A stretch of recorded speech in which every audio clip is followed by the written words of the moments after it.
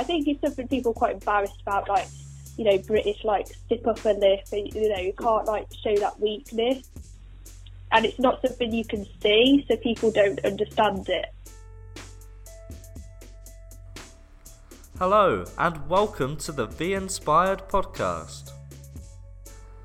We look at the issues affecting young people today and talk to the volunteers who are doing something about it. 1 in 10 children in the UK has a mental health problem. So Deborah, why do you think this is happening? You have to be seen to have it all. Saying you've got to struggle with something is kind of saying you don't have it all. Social media now, like, obviously everyone posts the best bits of their life and, like, their highlights and achievements on there. We naturally compare ourselves to others, like, anyway, just day to day, I think. Like, it doesn't necessarily have to be, like, through social media, but I think it's easier to do through social media.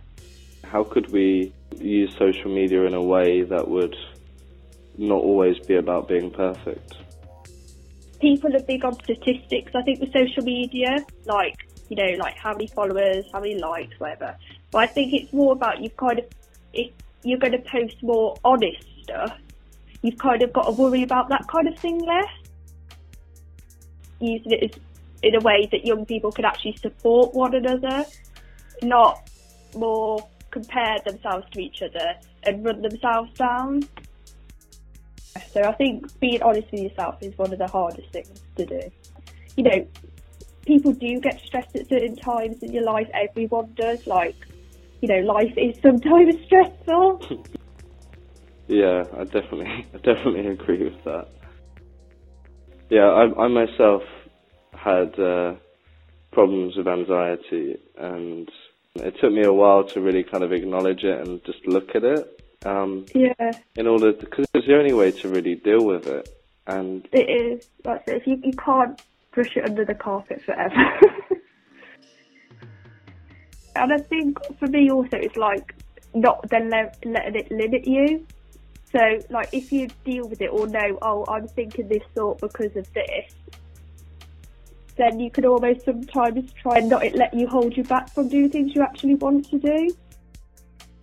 So, like, what was the moment where you were more honest with yourself? Was there, like, something that happened, like in a movie, an epiphany, or was it literally just like a slow process where you just... Probably a very, very slow process. Probably more so the past year or so. So I had health problems as well the past year. And, like, so also then I thought that has made, like, so I'd say anxiety things worse. So I've been, like, on a limited diet. But because of my anxiety, I limit myself further. Right. Just because I'm scared to be ill. So I think that really, like, brought it to my attention. You're right stuck in it with exams coming up soon, right? Yeah.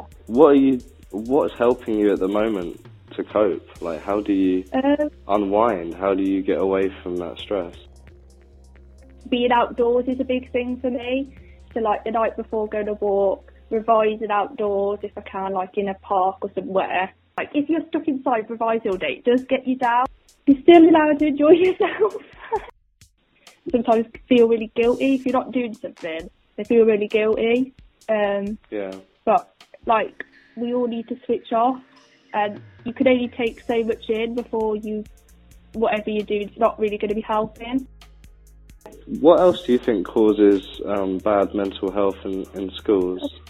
Anything going on with family, friends, what people have said to you, I think could also really impact, because those things are powerful. There's a stigma of where I come from. And even when I went to my PGCE interviews, the universities, when I was at the interviews, mentioned, like, do you think you can do it because of where you're from? So what's the best way of trying to move beyond horrible things that people have said to you? I think sometimes we do know that they're lies, but sometimes it's almost easier to believe them.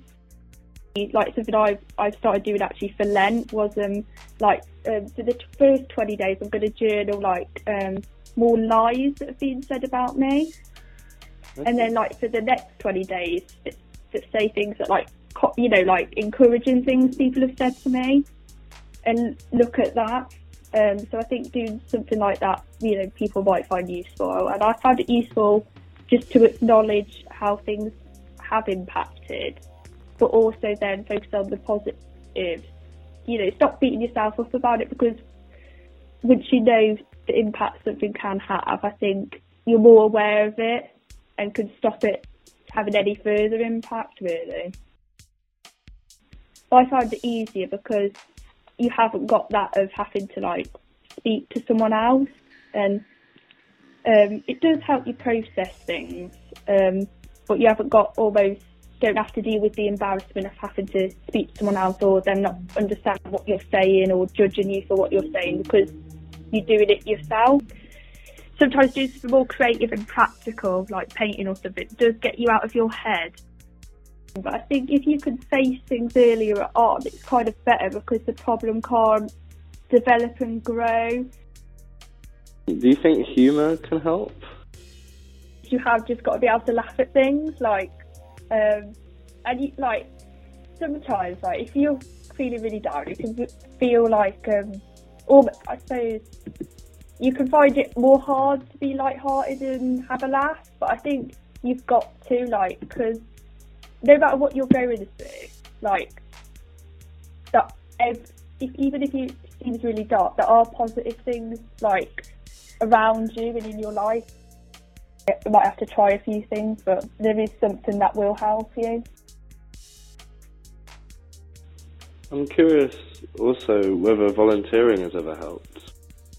I think overall it is positive, because it gets you doing something and you're thinking about something bigger than yourself. I think if you let it can become quite dangerous, I suppose, really, if you take it too much just upon yourself. I think when you're volunteering, it's important to remember you are part of a team, you're part of something bigger, and not everything is your responsibility. I mean, you can do it based around more stuff you're actually interested in. It doesn't have to be almost this idea of community service. It doesn't have to be something you hate. To do something good, you can do something you enjoy as well, while helping other people. It does get you out and mixing with different people, which I think is good, and because the more people you meet, the more people you can learn from about just life in general. Amazing. Thank you, and good luck with your exams. Yeah, thank you. If you were affected by any of the issues in today's podcast, then please don't hesitate to get in touch with Young Minds, Sane, or the Samaritans. Thanks for listening to the The Inspired podcast. Give a little time to make a big difference to a cause near you on theinspired.com.